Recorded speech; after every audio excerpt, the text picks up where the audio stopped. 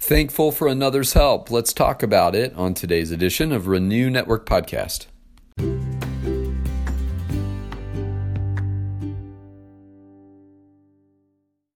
Good morning, my friends. Today we are moving on in our study of Philippians chapter 2. In fact, we're going to be finishing the chapter as we study verses 25 through 30 and moving on then into chapter 3 tomorrow. But today we'll be wrapping up chapter 2, and Paul is talking about the help that both Timothy and Epaphroditus have offered him in his current situation. At the time of the writing of this letter, he was on house arrest in Rome, facing charges for his defense and propagation of the gospel. And if you're going to be in jail for something, defending and promoting the gospel are two things that are really good to be in jail for. You can never go wrong. And unfortunately, in that day and time, justice was not quite as refined as it is today. And the things that Paul was facing were challenging and I'm sure on some level frightening. But within all of that situation, Paul saw the very real opportunity for sharing the gospel among the political elites of the day and among his captors who were in charge of making sure that he did not break his house arrest. And so Paul's focus was not his circumstances per se, though I'm sure it was stressful at times, but the way in which his circumstances created the opportunity for sharing the gospel. Along the way, there were those with him, caring for him, providing for his needs, and Epaphroditus was one of those people.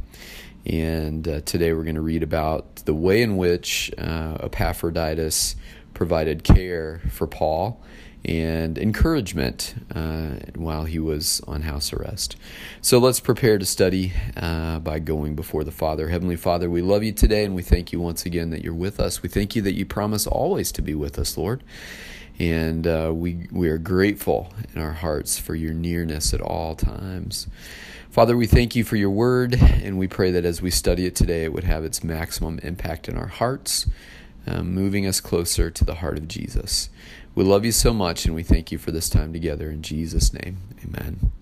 All right, this is Philippians 2, 25 through 30. Paul writes, "But I think it is necessary to send back to you Epaphroditus, my brother, co-worker, and fellow soldier, who is also your messenger, whom you sent to take care of my needs.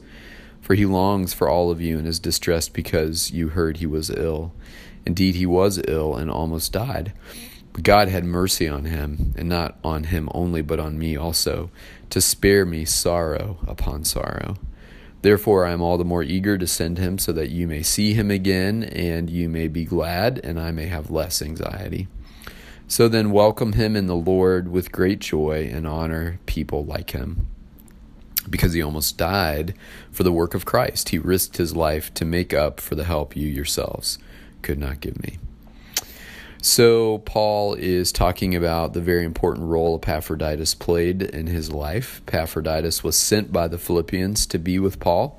Paul calls him a brother, a co-worker, and fellow soldier for the gospel. He also calls him the Philippians' messenger. And they specifically dispatched Epaphroditus to go and help Paul to take care of his needs. And what a blessing that would have been to Paul in this very difficult and stressful time of house arrest. He was obviously very committed to the work of the gospel, very committed to the task that he was sent to do. And while he was with Paul, he came down ill to the point of almost dying. And that caused some stress for the Philippian believers as their brother was struggling. And I'm sure they were longing to know day by day how he was doing. It caused Paul stress because he was nervous for this brother, I'm sure, and was frightened that whatever he had contracted might bring him to the end of his life. And so Paul is excited to send him back so the Philippian brothers and sisters can see that he's well, and Paul will have less stress knowing that he's reunited with them, and they're reconnecting and rejoicing in God's good work. Paul says God's mercy upon Epaphroditus spared him sorrow upon sorrow. It would have been so utterly distressing to Paul for this man who came to serve him to lose his life in that service. So Paul's eager to send him back so that his own personal anxiety may decrease, as their reconnecting with Epaphroditus will help them to be less anxious about it all. Paul says, welcome him in the Lord with great joy and honor people like him.